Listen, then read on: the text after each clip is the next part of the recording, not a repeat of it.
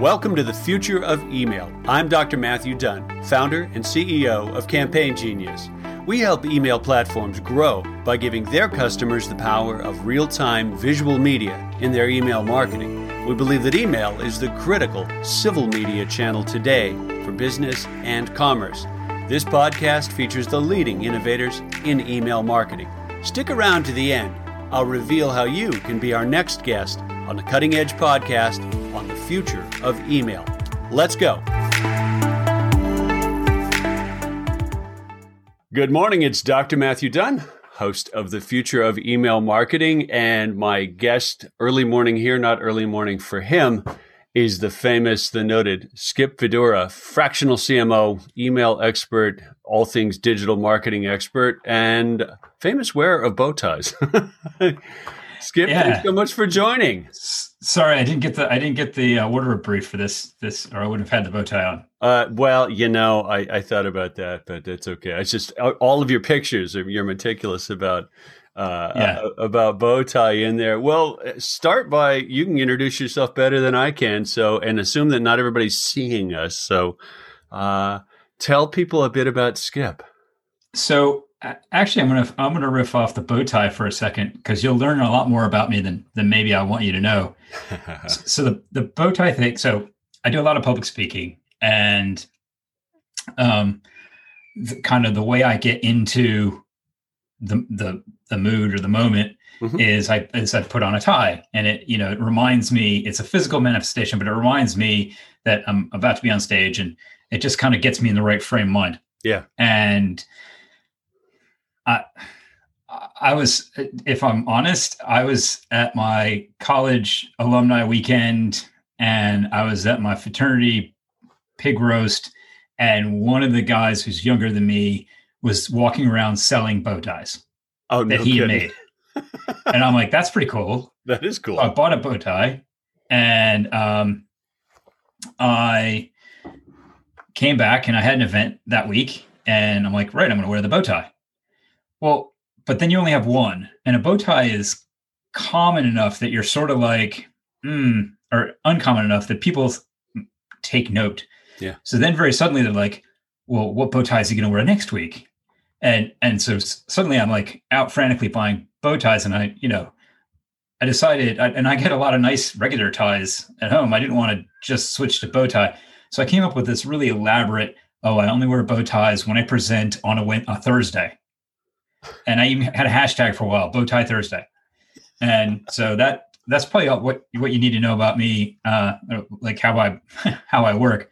The other stuff is, pretty traditional. Been living in the UK for 20 years. Been in the industry. I was actually figuring this out because I thought it was going to be one of those questions that you were going to ask.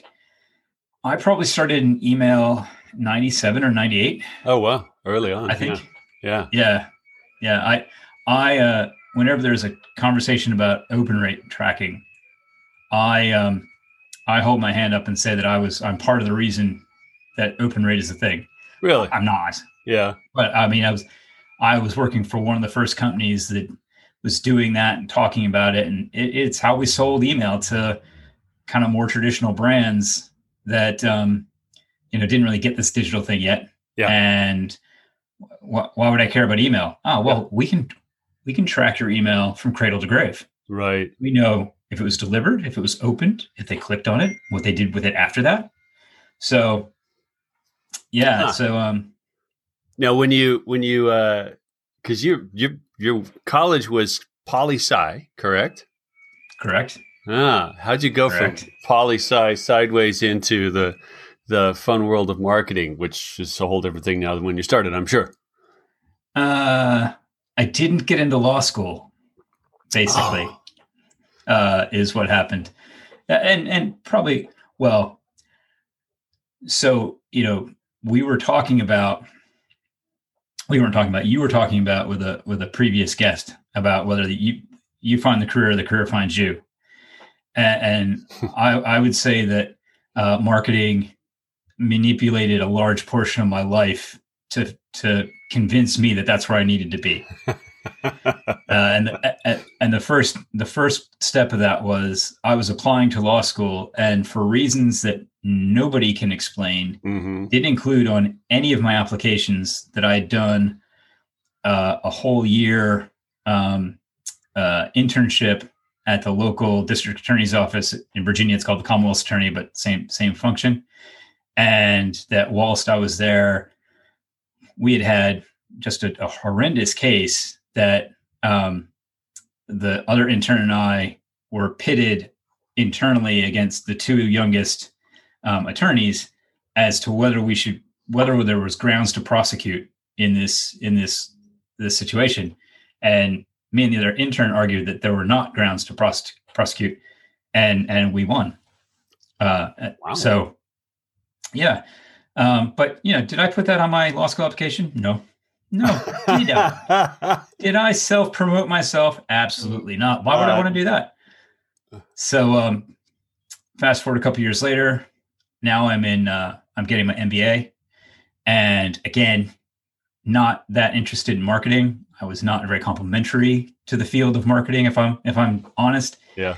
And was somewhat disruptive, I would say, and my professors would agree, in the marketing classes that I was instructed to take.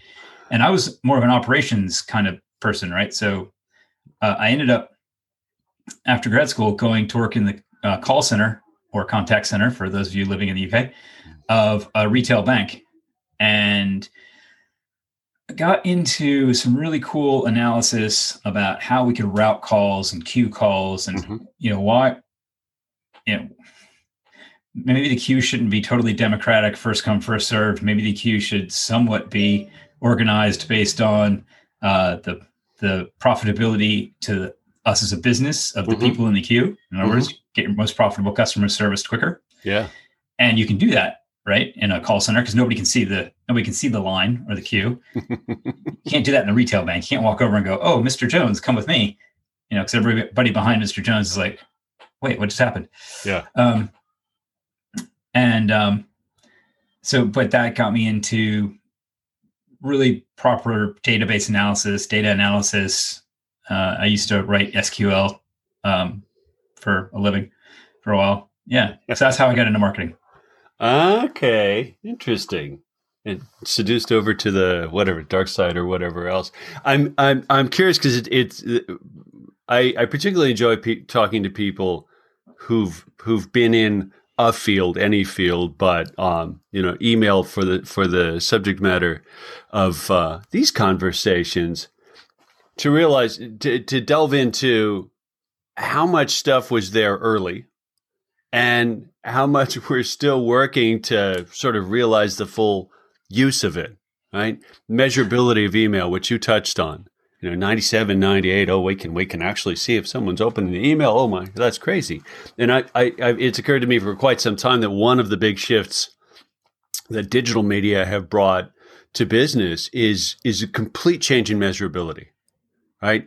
Television era, radio era, you had statistically sampled Nielsen households, and that was your bet. Now, it almost by definition skewed to big and few. NBC, CBS, ABC. It's not like anybody and everybody could put something on TV. And if a business could have made a bet to do that, they wouldn't have known if it worked or not, except for the cash register.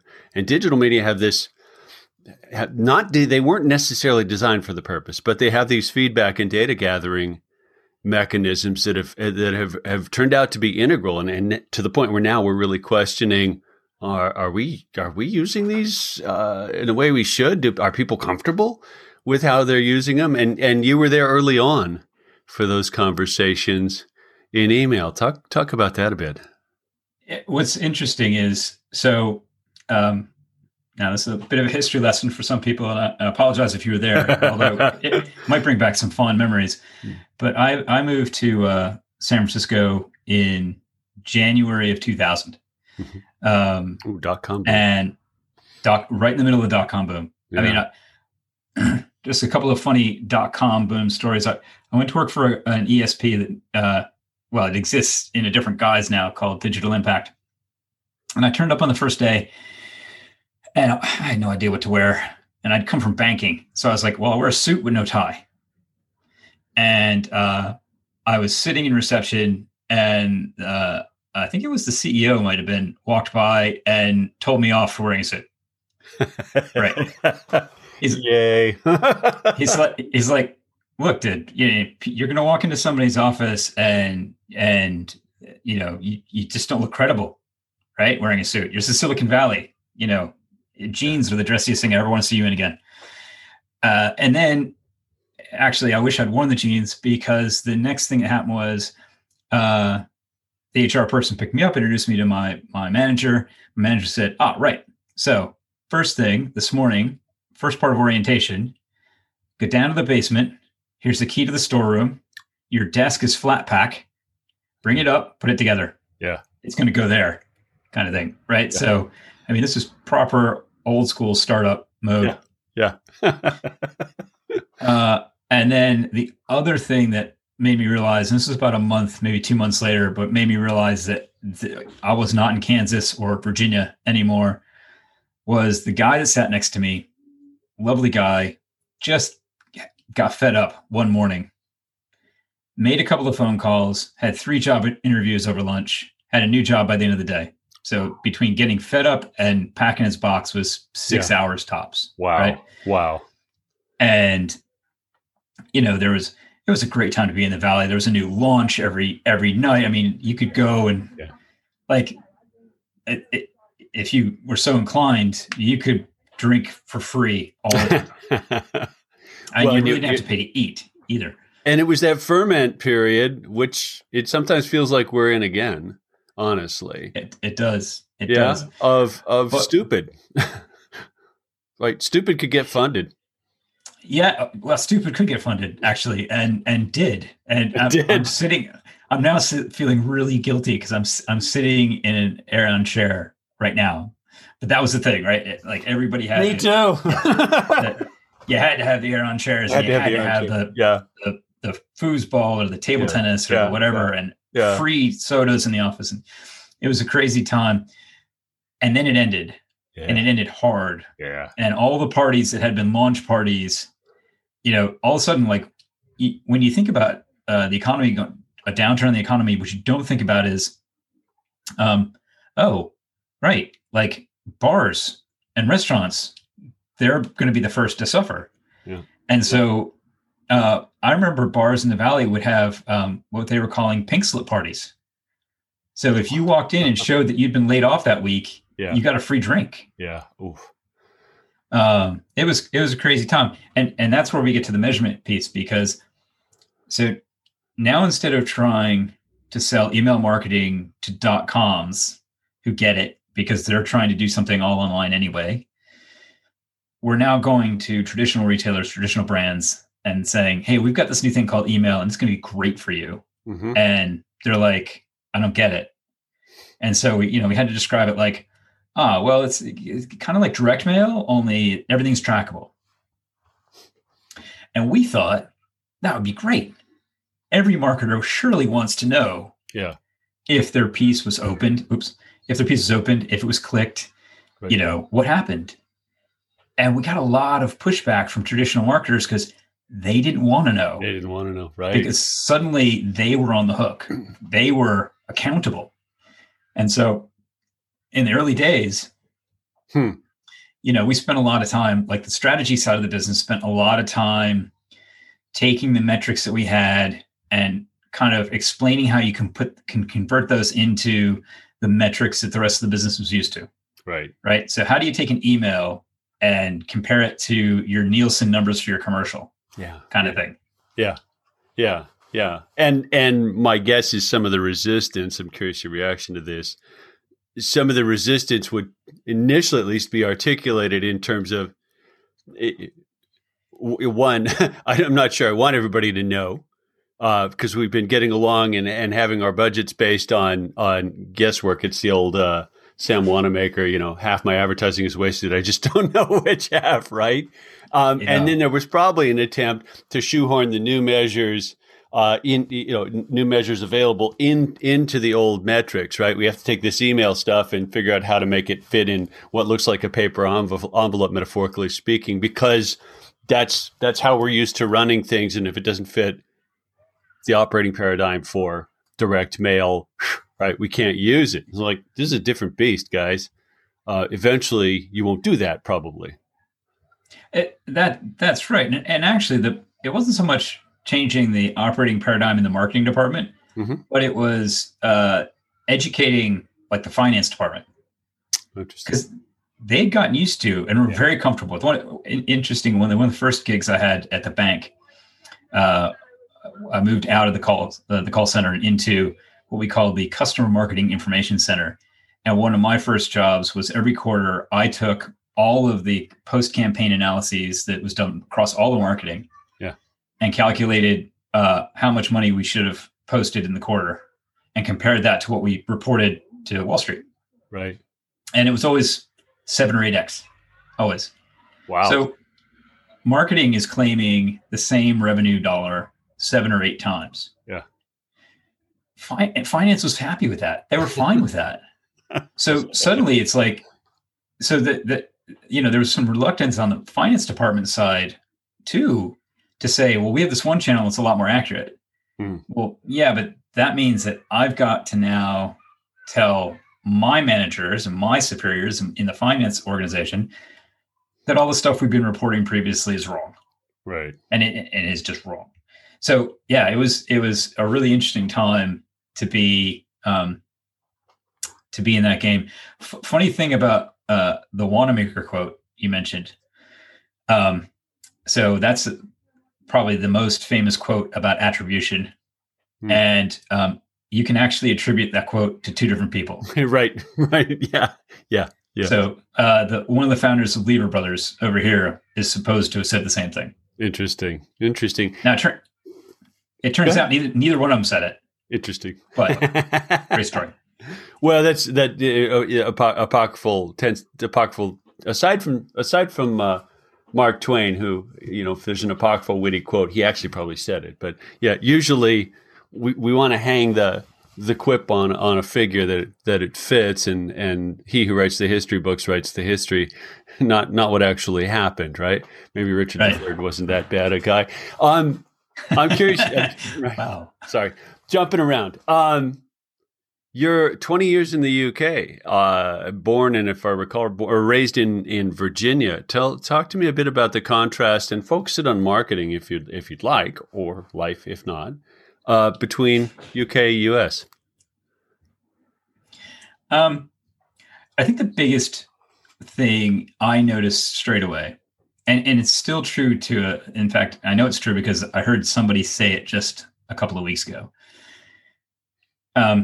The British are very reserved, and they don't do self-promotion well, or really at all. So if you ask a British marketer to compare the British market, marketing in Britain to marketing in the US, they'll always say, oh, the US is a couple of years ahead of us. And the reality is that's not true. Okay. In fact, in a lot of cases, it's just the opposite. And one of the benefits of having smaller lists, and all that can bring. Obviously, economies of scale are lower, but you can be a lot more nimble, and you have to be a lot more efficient to get the same out of that list. So, I think in terms of marketing, that's one sort of myth I would love to help bust on both sides of the Atlantic. Okay. Other than that, I think the other big difference is, and this may be a London thing, but no, I'm not going to go that far. It's a British thing. There's a lot of creativity here, a lot of creativity, and it's not normally creativity for creativity's sake. It's all built around a strategy and with the goal of getting results. And I'm not saying that doesn't happen in the US. I'm not trying to disparage the US at all. But I think, there's less, I'd say there's less variation. The really good stuff in the US is comparable to the really good stuff here, but I'd say the really bad stuff in the US is worse than the bad stuff here. Yeah. And I'm thinking about like Crazy Eddie, that kind of thing. Right. Okay. That wouldn't work here anyway. So wouldn't fly. We're British, right? Somebody shouting, "I got deals!" No, yeah, that's not. Yeah. Well, there's a huckster. There's a huckster aspect of American culture that's been there forever, and it certainly finds its way out in digital channels. And just look at your inbox and go, "Oh, really? You sent me that? Yeah. You think I'm going to respond to that?" Oh, yeah. Create the creative, creativity broadly as a field. It's like, I believe it's the number one export for Britain. I mean, you start toting up what happens in music and film, and there's a real sea of, as you said, creativity there, and that's a heck of a resource for the disciplines of marketing. Absolutely, and if it's not the number one export, it's going to be number two behind financial services. Yeah. But if you think about just the amount of film and television that comes out of the UK, but also other things that people think are completely American, like auto racing. Right. The number of British engineers in NASCAR is shocking. Yeah. Right. Because auto racing is a big industry here, for the whole world. The UK supplies drivers, engineers, car designers, all that kind of stuff. So it expands out past just, the creativity in the sort of traditional sense of pictures and stories and stuff like that. It's interesting. A friend of mine who's quite a Jaguar enthusiast, has a bumper sticker that says the parts falling off this car are of the finest British workmanship. Yeah, Jaguar went through a period. Yeah, of suffering through that, actually.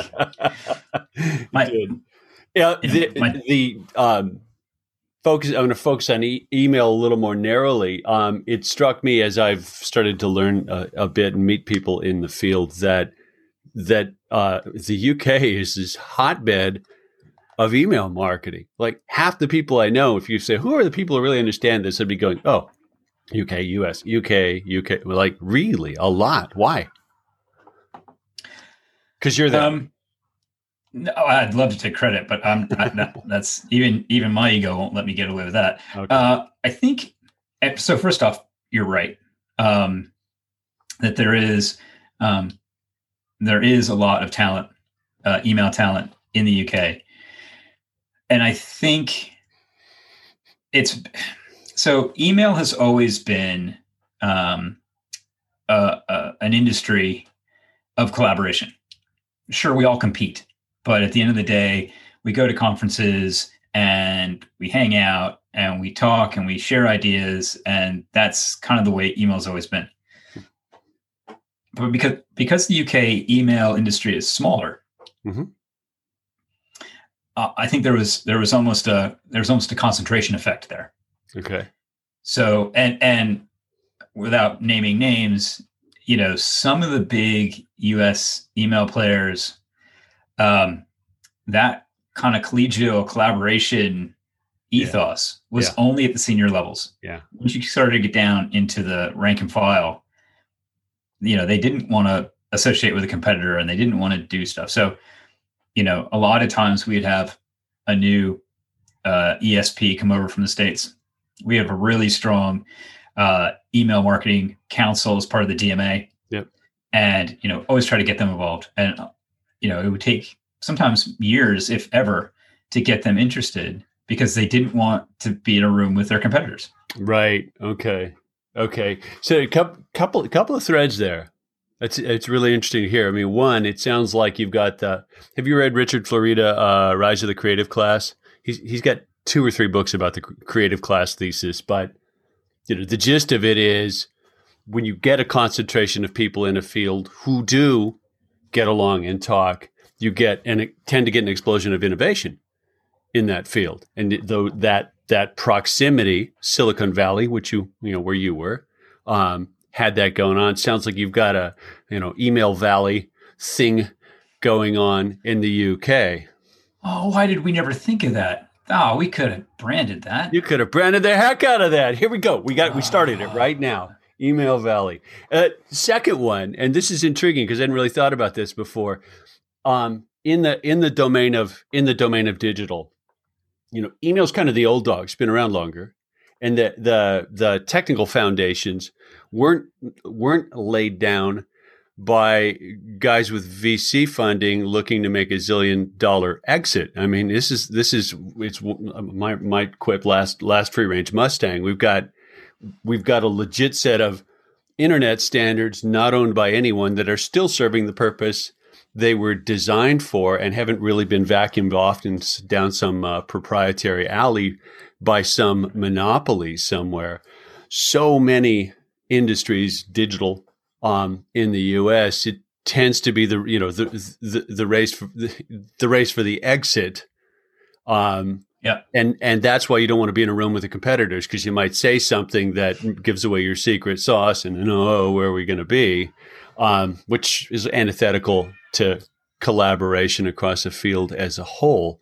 It sounds like the center of gravity for email kind of shifted across the pond there, and you've got Email Valley going.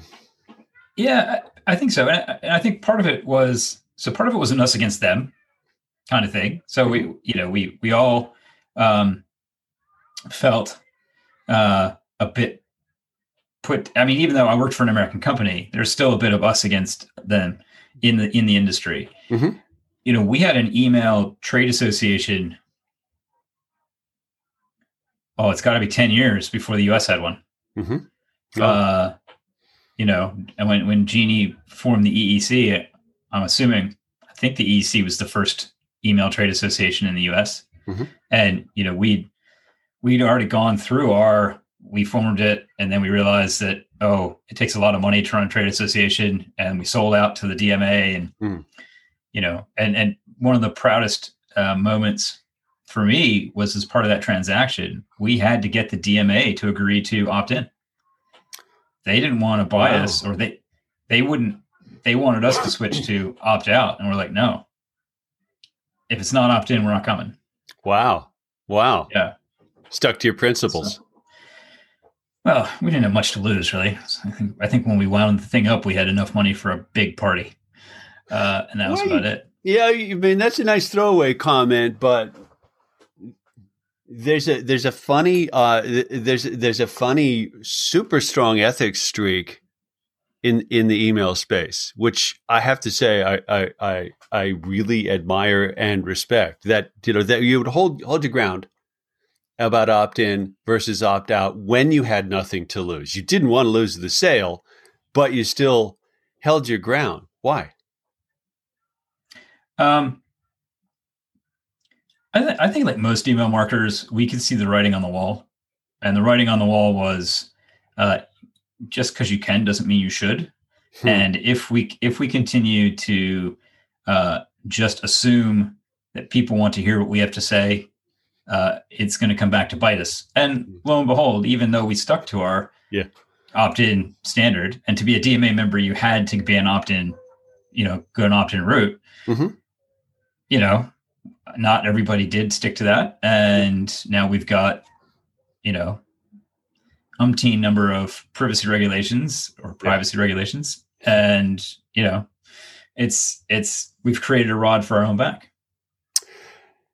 Yeah. And you can broaden that statement to like digital almost across the board. I mean, the morning we're sitting here having this conversation, Apple has flipped the switch on iOS 14.5, and all of a sudden apps have to get my permission to track me or to track me elsewhere. And it's, you've read up on it. Huge, oh my goodness, effect on digital advertising. Why? Because so many people were just like, because they can, not because they should, for 20 years worth of data storage and SQL queries about every little minute fact about your life and behavior based on that thing in your pocket or on your desk. And now we're pushing back a little bit, going, you know what? You didn't actually ask us. Hang on a minute. You didn't ask. Yeah, my worry about that though is the same kind of thing that we saw with the GDPR implementation. So first off, I'm going to upgrade my phone, and then, I don't know how many. I don't actually know how many apps I have on my phone, but it's a lot. Yeah, and so basically, you're going to upgrade your OS, and then every time you go into an app, it's going to ask you. And for most apps, well, let's say 50% of apps, you're not going into the app to waste time. You're not going into the app want to get something done to entertain. Yeah, you're going in to get something done, which means now I've got this question in front of me, and I'm going to have to figure out which wording and which way I want to go. And at the end of the day, I don't care. Fine. Yes, whatever. Click. Yeah. And it's, I have this horrible, feeling that just because of sort of nudge behavior in human behavior, we're going to end up in a place in 6 months' time that isn't too different to now. But Apple will be able to say, but we did everything we could. Yeah, maybe. And the consumers are still angry.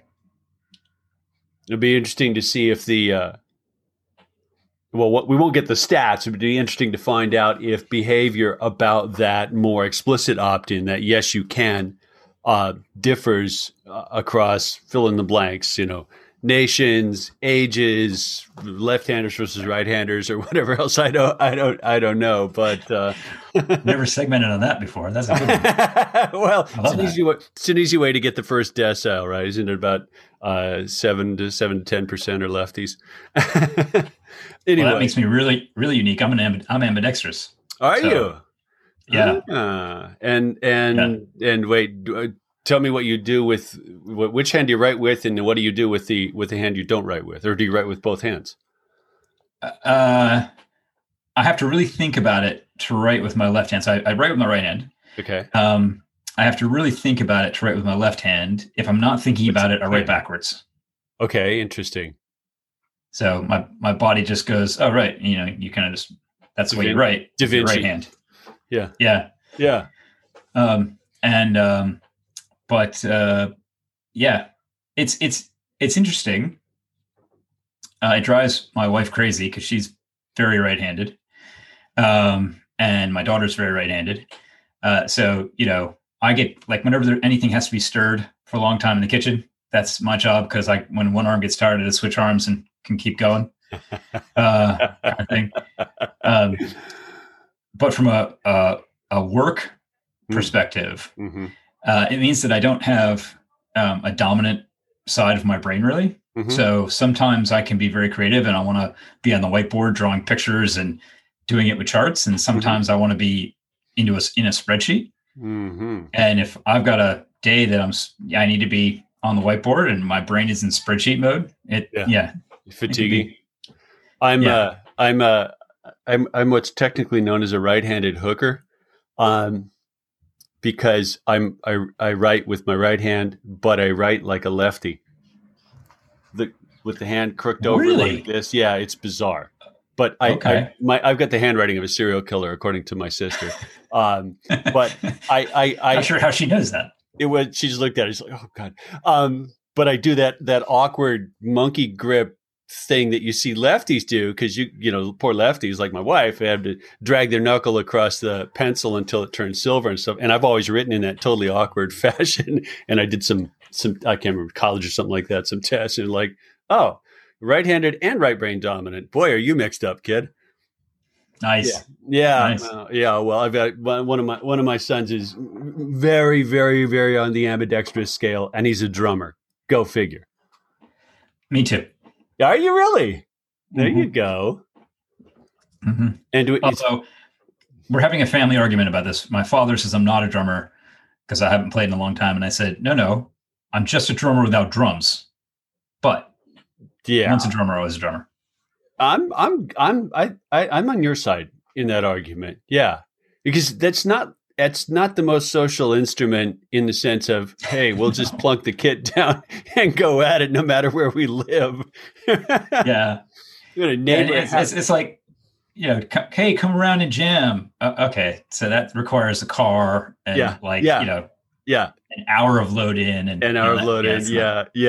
I've been the volunteer roadie for X number of my son's musical activities, and those drums are work. Oh man. And you get enough hardware, you could break your back lifting that stuff up. Yeah. I used to have this like army duffel bag that had all my stands in it. Yeah. And it weighed that was always my big jokes. I'd say to somebody, "Oh, hey, grab that, would you?" And it looks like an empty duffel bag. Yeah. So it's good. Actually, it's funny. We were younger then. Yeah. Fair enough. It's funny how many. Back to the creative, sort of creative assets, and perhaps the necessity for a creative element to the communication in email. A lot of musicians that a lot of people I've had conversations with thus far in this podcast have been like, you delve down a little bit, like, oh, musician, yeah, oh, okay, what do you play? It's a commonality, and I know that's true of software developers too. I've never thought about it, but music is that interesting intersection of creativity and math and structure. Yeah. At the end of the day, music is just math. And some people approach it mathematically and some people approach it, well, it just sounds good, which is just an innate understanding of math. Yeah. And that's what email is at the end of the day. Is that intersection of creativity and analysis and math. Mm-hmm. That makes a ton of sense. How do I know who to send this email to? Well, let's analyze the data, see where it takes us. Right. And if you're if you're doing all the analytical stuff right, but what you're sending is crap, no groove, it's not going to work over time. Interesting. No, that's what we call it. That's what we call experimental jazz. Experimental, yeah, seriously.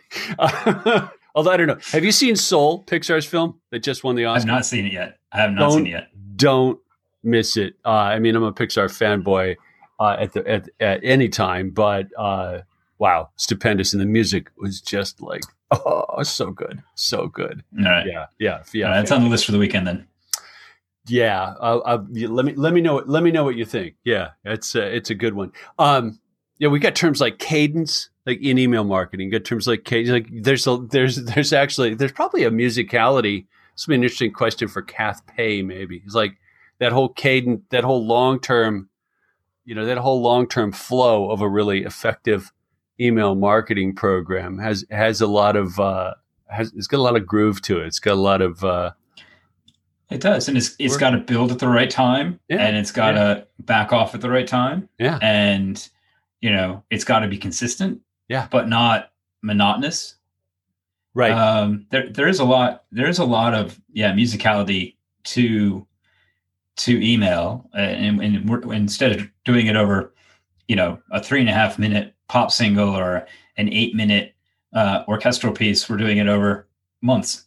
Right. But and again, you don't try and make everything a hit. It's like the guy who's emphasizing every beat. It's like no. What? 2 and 4, please.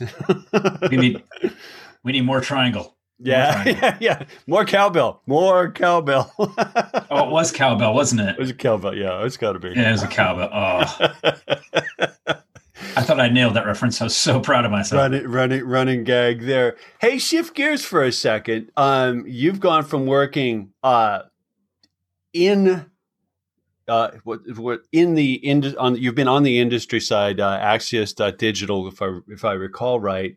And now you're taking some of the stuff you've learned there and helping customers more directly as a fractional CMO. How's it feel?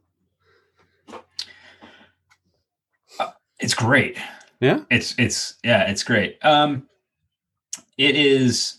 So one of the things that I sort of tell myself before I go into every meeting is, and for a while I even had a little Post-it note inside my notebook that said, email is not the answer. But what I've discovered is email is almost always the answer. How so? This is going to be very B2B focused because that's primarily where I do most of my work is in B2B. But, it's not like I'm going to click on an ad and buy your 250,000 pound consultancy services.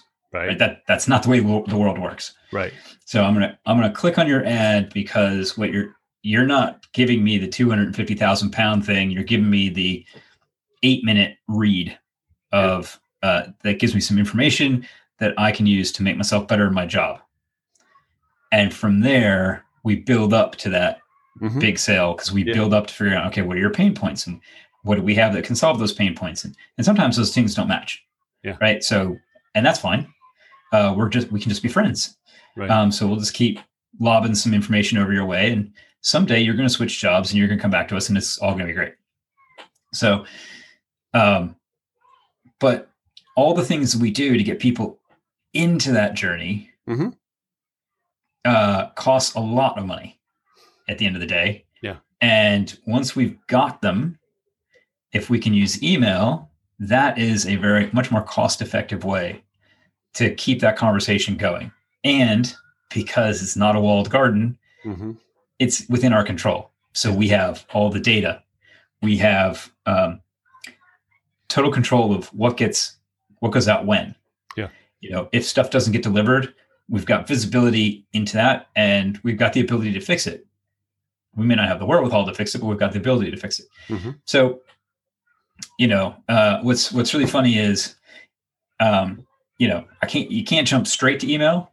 So email is always the answer. It's probably just not the first answer. Right. Okay. So that's the part I've really enjoyed is I spent 25 years as a consultant, advising people on how to do their email marketing and marketing automation better. And, the problem with, and I always did that or almost exclusively did that either for an agency or for an ESP. And the problem there is you go in, you do the big project. It's all great. While you're doing the project, everybody's like a big family. Hurrah, we get the project done. It's launched. Let's roll it out. Great. And then the consultant's on to the next gig. And you very rarely get a chance to come back and, see what the fruits of labor. Did it work? Yeah. Yeah. So because I kept getting jobs, I assumed I knew what I was talking about. But that was a big assumption. So I thought, well, let's see, let's put your money where your mouth is for a bit. And go watch, go see if you can make it work. Any big, what are the bigger surprises for for doing the show night after night, so to speak, for sticking around longer and saying, oh, now that we're running this for 6 months, here's what we're going to do to tune and adjust. Any real surprises there? If I'm honest, not a surprise, but a sad realization is that with all the best intentions in the world, it's really hard for a lot of marketers to properly to do the stuff we always talk about, to test and learn, to keep testing, to always have a holdout group and make sure you test in every campaign and, get past the just testing the subject line because, in the cold, harsh light of day, we got a lot of stuff to get done. Yeah. And we don't have enough resource and we don't have enough budget. And, all those things I knew when I was a consultant, have, just been hammered home. So it wasn't a surprise, but I was like, yeah, I should have expected this. It's a little frustrating, but it is what it is. And you figure out ways to work around it. We're taking our metaphor and running with it, but consultant's more like this, session player, right? Come in, play that bit, leave, go on, play the next bit. It's not, we're going to do the show again for the 90th time in the last couple of months, and you got to man up and get on the throne and play it again, and it is exhausting. And to keep it fresh, to keep it creative, to keep it engaging, to people who are getting your stuff, it's got to be That's got to be a ton of work. That's got to be a very different kind of discipline. It is. And I'm going to defend old rock stars now for a second. Yes. So I used to get really frustrated when I would go see, so I had great seats to see Elton John in the Cap Center in DC. Nice. The new Cap Center, which is not called the Cap Center. It was called the MCI Center then. I don't know what it's called now. And we were behind the stage. So I was sort of like sitting, like looking over Elton's shoulder. I mean, it was a really cool vantage point, especially for, I come from a bit of a theater background like yourself, from the techie side. So I love to watch the roadies running around before the gig and all that stuff. Yeah. And, but he's using a teleprompter. Yeah. And I'm sitting there thinking, dude, I know the words to Rocket Man. Surely you know the words to Rocket Man. But. And then fast forward, 10, 15 years.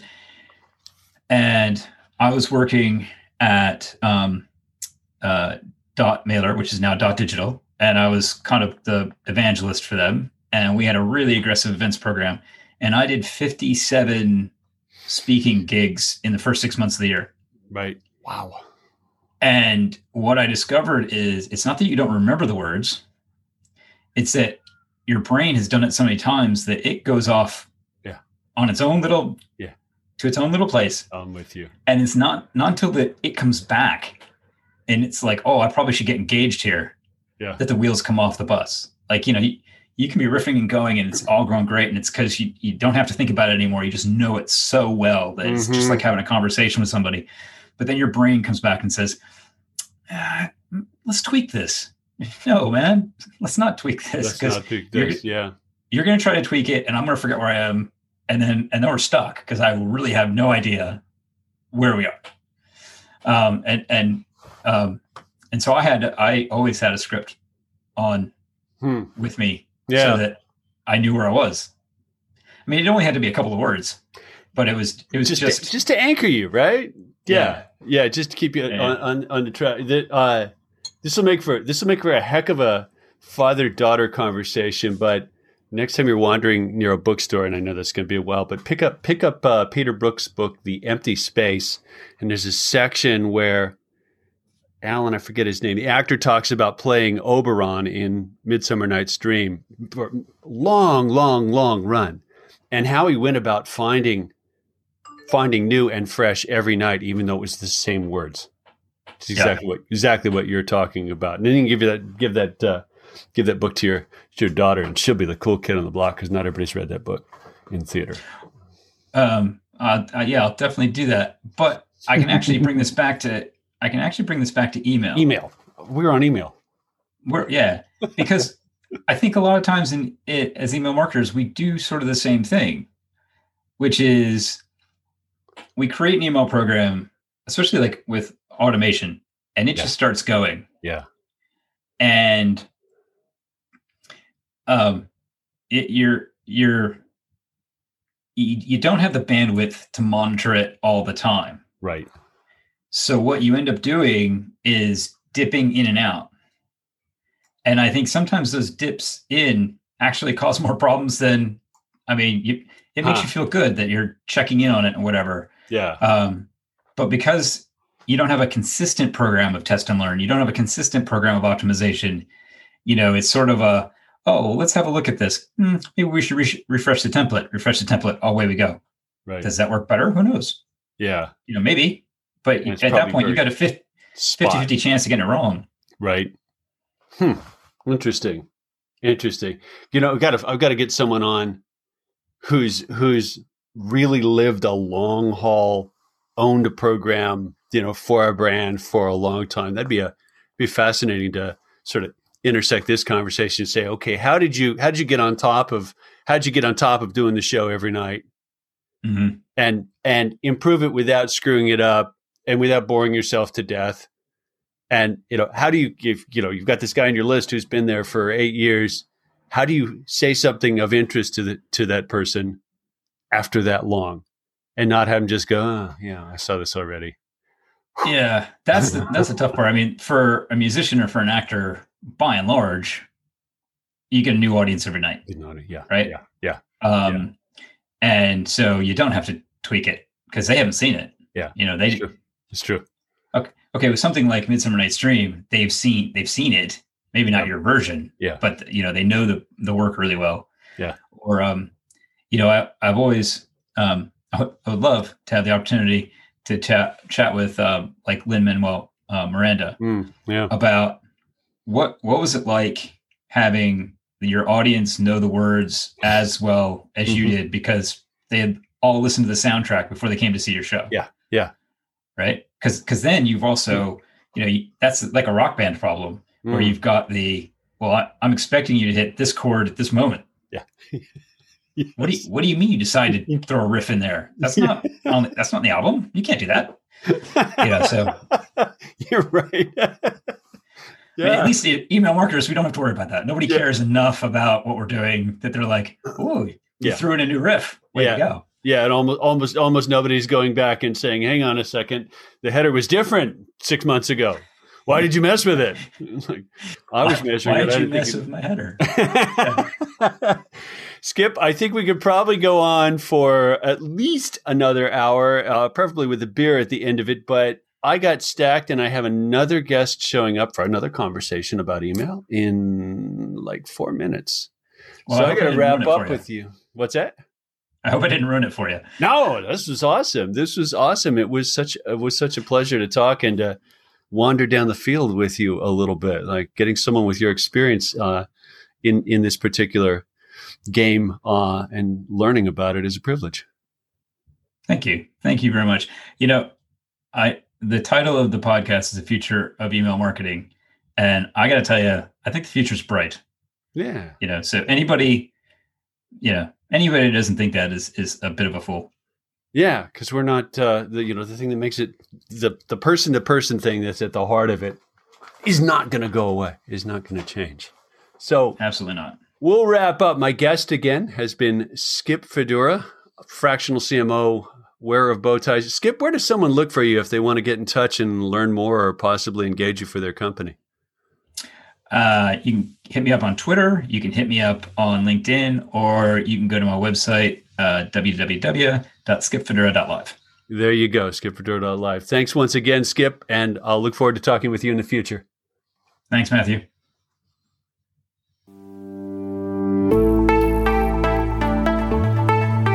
Hi, Dr. Matthew Dunn here. Thank you so much for listening to The Future of Email. If you're an email industry exec or marketer, and you're interested in being a guest, please apply at campaigngenius.io/futureofemail. If this interview was useful for you, please consider sharing it. Grab a screenshot and post it and text it, and of course, email it to your friends. If you know someone who you think would be a good guest, tag them in your post and include the hashtag #futureofemail. I really appreciate seeing guest suggestions. It helps us a ton to keep the show interesting. We do put out new episodes and new content fairly regularly. To keep up, I would suggest subscribing. Your sharing, your rating, your reviews are the key to promoting to the show, and they mean a ton to me and to the team here. If you want to know more, go to our website, campaigngenius.io/futureofemail, or follow me on LinkedIn. Search for Dr. Matthew Dunn. Thanks again for listening, and we'll see you next time.